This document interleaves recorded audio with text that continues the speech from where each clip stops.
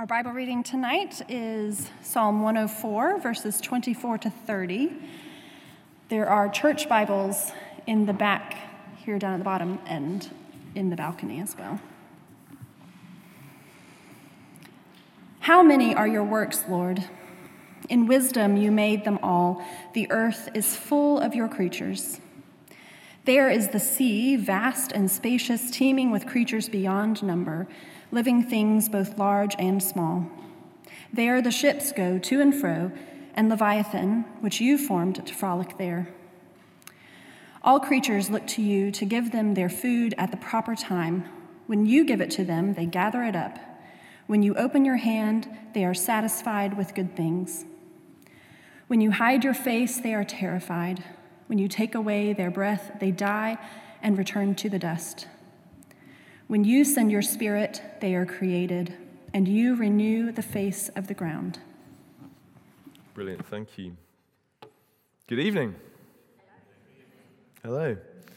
My name's Josh. I get the opportunity to chat a little bit about this passage, to expand it a bit. As Christians, we believe that the Bible is relevant and living and has truths to teach us today. We believe in God, and that God is alive and speaks through his Bible.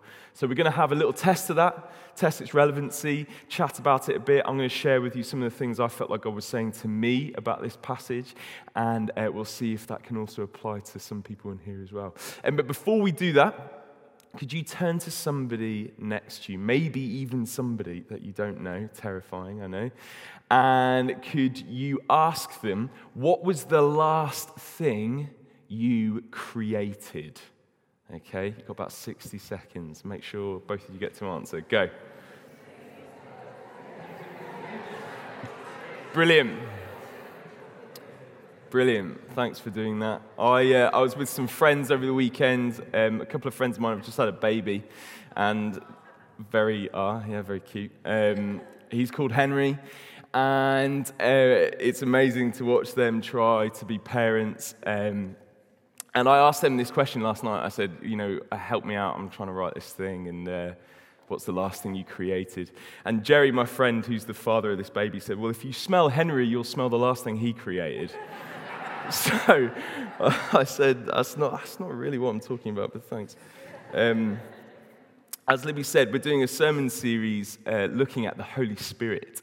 And as Christians, we really believe that the Holy Spirit is a really important part of our faith. The Holy Spirit is part of the Trinity, part of who God is. It's the way that today we have an alive and active relationship with God. Without the Holy Spirit, Christianity is great moral teaching, good philosophy, interesting history, Bible stories, poetry, all that sort of stuff. But the Holy Spirit breathes it all into life and makes it real today. The Holy Spirit is God with us. If you're a Christian and you believe in Jesus and you believe in the Trinity, the Father, the Son, and the Holy Spirit, and you've asked the Holy Spirit to dwell within you, then that means the fullness of God lives within you. That means who God is. The same Spirit that raised Jesus from the grave lives within you. There's a new life in you. Springs and waters of life are within you, as Scripture says.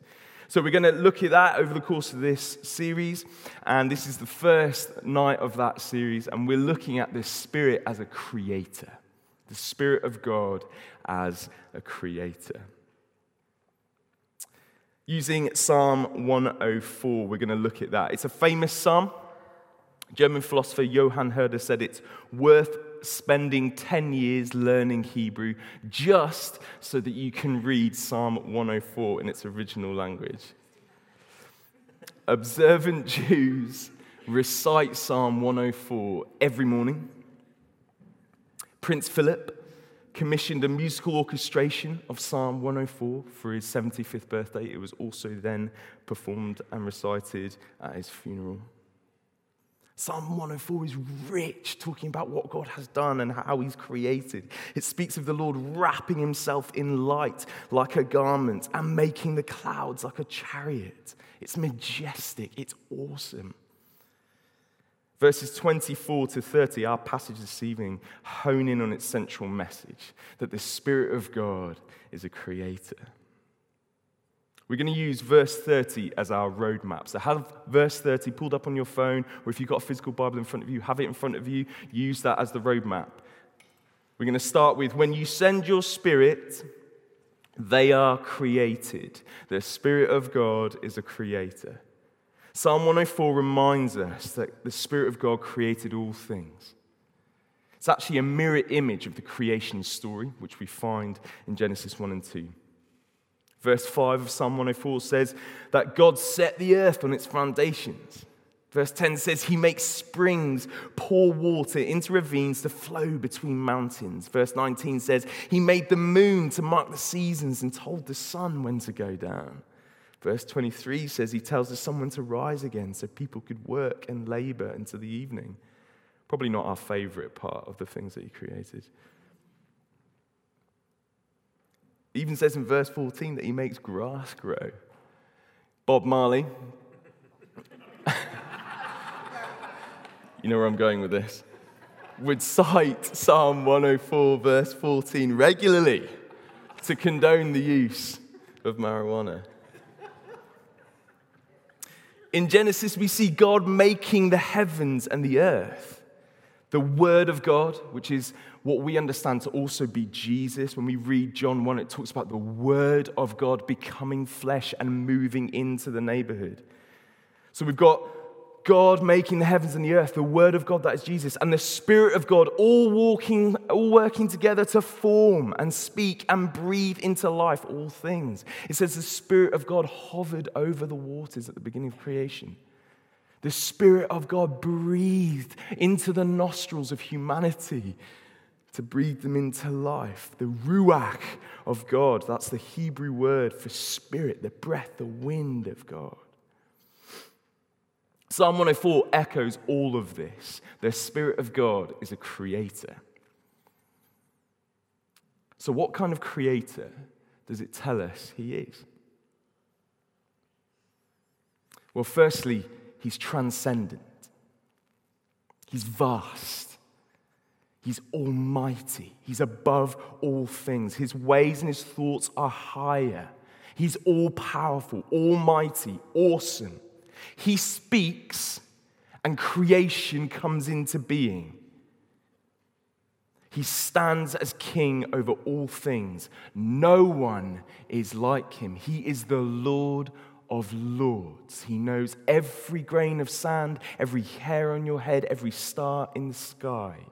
He merely said, "Let there be light," and all of the universe with all of its galaxies was breathed into life. He is awesome, above, transcendent. But is he the kind of creator that sits back and watches his creation unfold yet remains out of touch? Maybe to some of us. A kind of cosmic watchmaker, setting every cog and moving every part in place, yet when the casing is closed, he sits back and lets it run all on its own. Is that the kind of transcendent creator that God is? Not according to this psalm. Here it says, all creation still looks to him to give them their food. It says he feeds them and satisfies them with his own open hand. Verses 27 to 28 says that he doesn't just create things, he sustains things. The Spirit of God is not just a distant, transcendent creator, but an immanent one also. He is close, intimate, involved. One of the names for God in the Old Testament is Emmanuel, God with us. He's close enough to touch, to encounter, to experience. That's the kind of God this is. The Spirit of God is the kind of creator that reaches out his hand for us to feed from, for us to be sustained by. He is both transcendent and immanent. Let's pause. You need to know, and I need to know, that he is both. We have to know that. It's not either or. Sometimes in some seasons we need to know one characteristic more than the other, but both are true always. He is transcendent, above and awesome. He is immanent, close and intimate. When I think about Russia and Ukraine, or Syria, or Korea, or China, or the Democratic Republic of the Congo, or the climate crisis, or the refugee crisis, or global slavery and human trafficking, when another political pamphlet comes through my letterbox and I need to work out who's going to solve the many vast issues our nation is facing, with rising living costs, the poor getting poorer, a struggling healthcare system, thousands of children without homes because they're in care. When these issues come to mind, I need a God who is transcendent. I need a God who is awesome and above it all and able to hold it all and bring peace to all and sustain all. I need a God greater and bigger than me because I need solutions bigger than that which I can come up with. I can't solve all of the stuff that rips my heart apart when I turn on the news or stresses me out or angers me. I can't solve that stuff on my own. I can make a difference. I can influence it, and I believe I'm called to. But I'm just me. I need a God who is bigger. I need a God who is transcendent. But when I'm lonely, when I'm bereaved, bereft, bewildered, bemused, when I'm lost, when I'm hurt, when I'm selfish, when I've made a mistake, when I've screwed it all up again,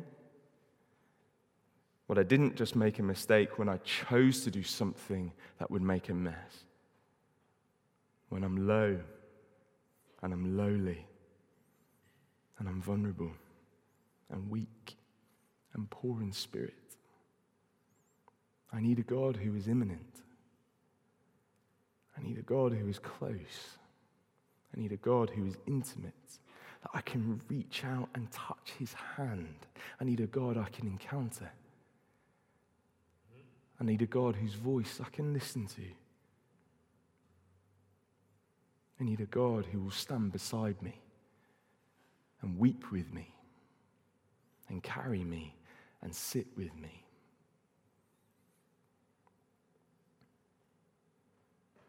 You need both of these characteristics from God.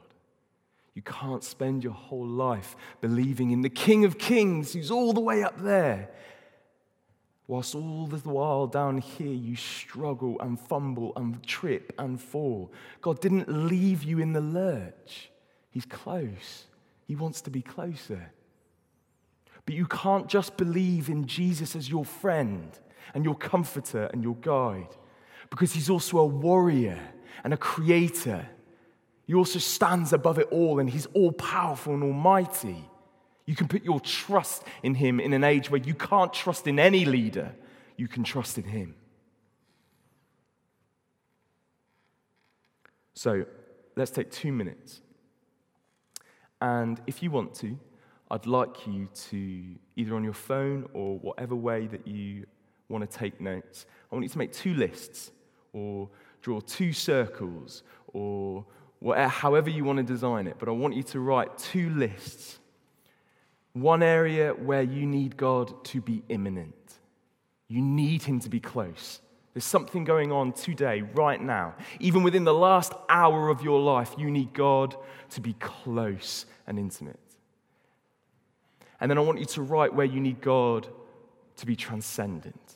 You need him to be bigger. You need him to be above it all. You're not sure where this is going or what's going to happen with that, but you trust in a God who is bigger. And it's okay if one list is longer than the other. That's okay if one list is longer than the other, because we go through seasons where one list is longer than the other. But God is always both. You might be sitting here and thinking, I don't believe in a God who does either, who is either, or could do either. You can still have a go at this. Let's imagine a world where there is a God who is transcendent and is immanent. Write down where you want him to be bigger, and write down where you want him to be closer. 2 minutes.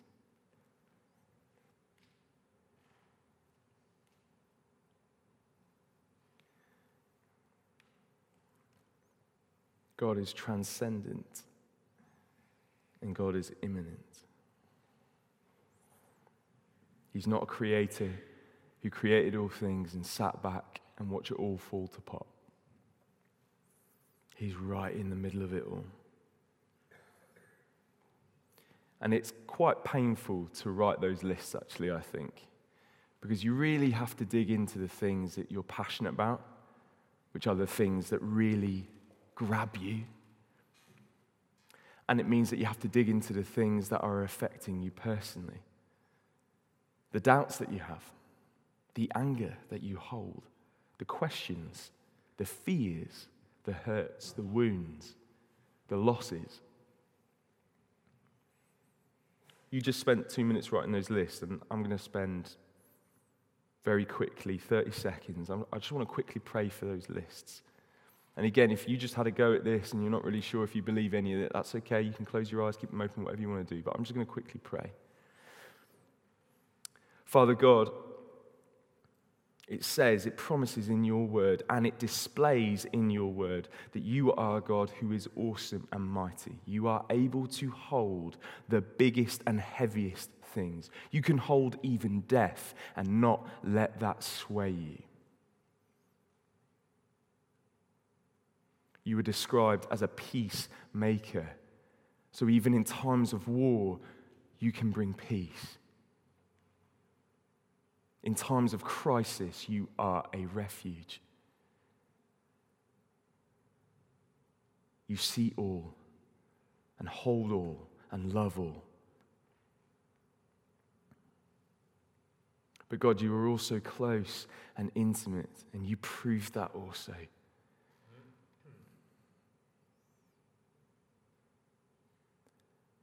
And Jesus, I just pray for all of the things that we've listed, great and small, things outside of our lives and things directly in the middle and the center of our lives, the things that feel like they're taking over our lives, big or small. And Jesus, we declare together as a community that we need to see the loving Creator Spirit in both of those lists. And we take a step of faith in believing that you are a God who longs to reach out your hand and meet us in those places.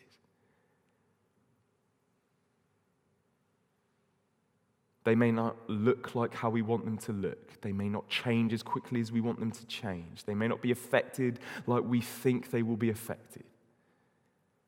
But we have a hope in you who is good and faithful always. Amen. Okay, so when you send your Spirit, they are created. When you send your Spirit, you renew the face of the ground. Verse 30 again, that's the second part of verse 30.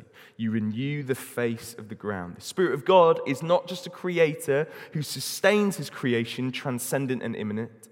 He is also a recreator. God renews the face of the ground. That word renew is kodash in Hebrew. It means he rebuilds, he restores, he repairs, he reclaims, he makes new, he recreates. You see, we no longer live in the age of the creation story. We don't even live in the age when the psalm was written. We live in the age of recreation. It's an age that began around AD 30, when the Word of God became flesh and began the fulfillment of that promise that God made to his people, that the psalmist alludes to, that he will renew the face of every ground, every territory, every circumstance, every life, all of the earth, that he will turn that which is dust into life. That which is broken, he will repair. That which is damaged, he will restore. That which has crumbled and fallen down, he will rebuild. That which has been robbed or wayward will be reclaimed, as it says in Revelation at the very end of the Bible in verse 21.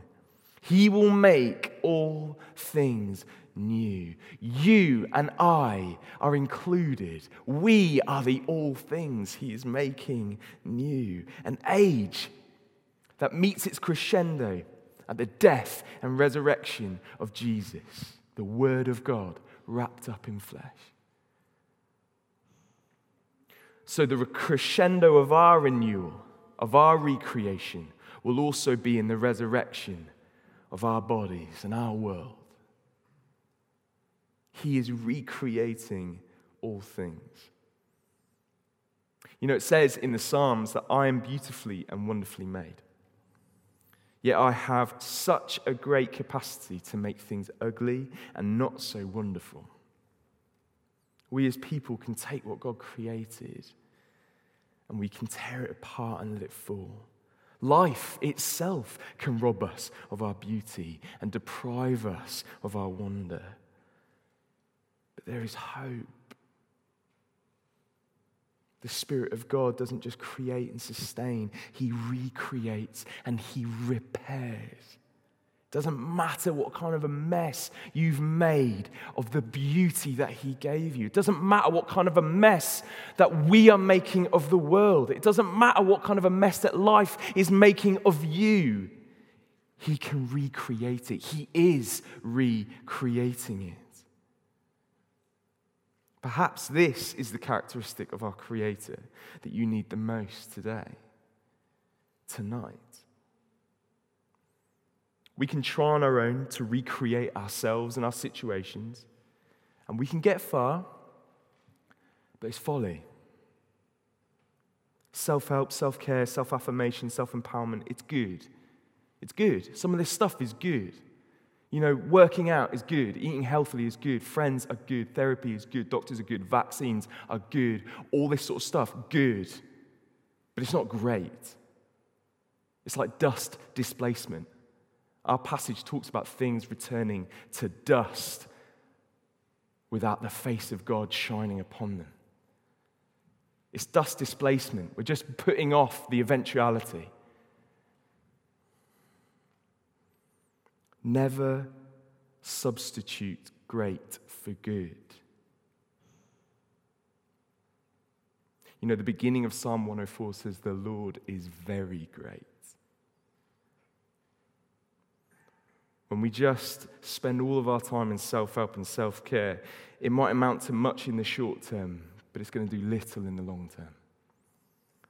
Never believe you could care for yourself greater than your Creator can. He longs to renew the face of your life and your circumstances.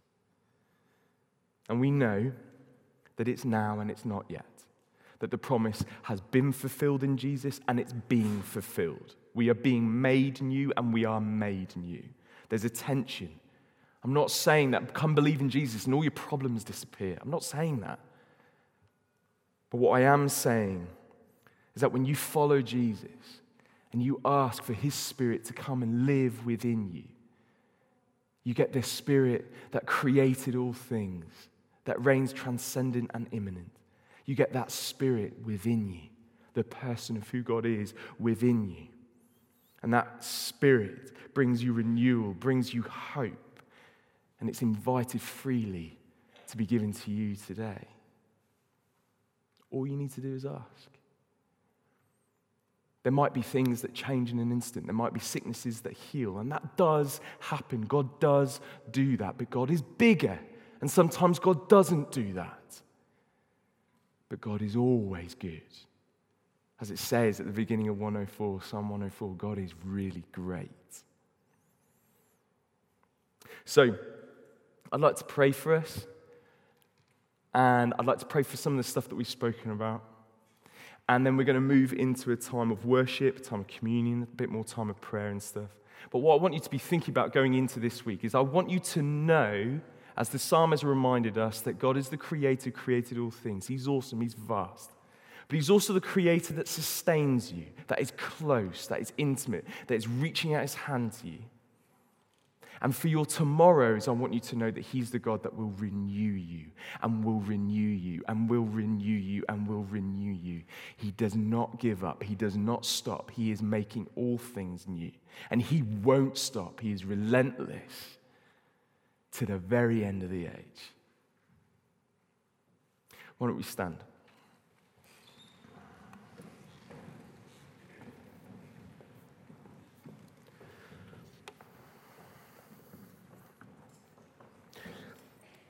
And you can close your eyes. I like to close my eyes when I pray. It helps me just really focus on what God might be saying or doing. It shuts out distraction, makes me take it seriously. But you could do whatever you like. There's nothing holy in it. You could hold out your hands. You could keep them in your pockets. You can stay seated, whatever. But let's pray.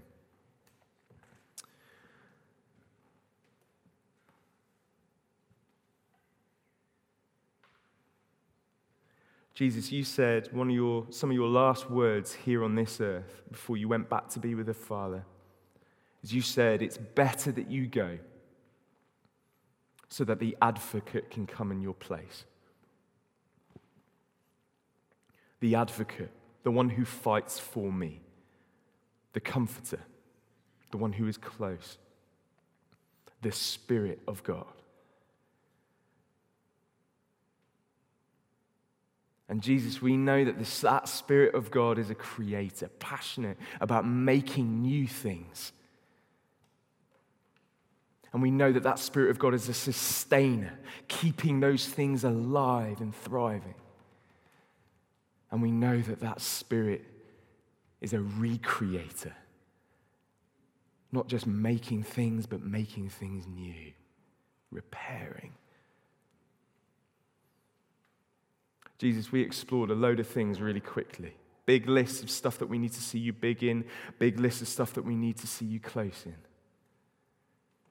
Talked about repairing and rebuilding. Father, I ask that right now you highlight one thing in everybody's mind and hearts right now. Immediately, one thing.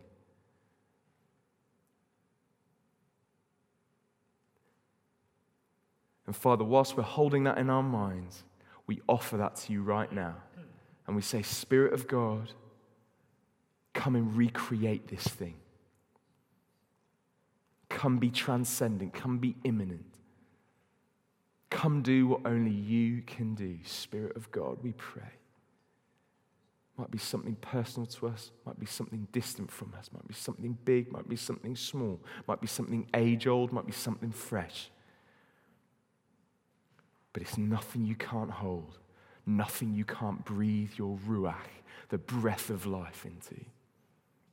So come now, Holy Spirit, and do what only you can do. We put our trust in you.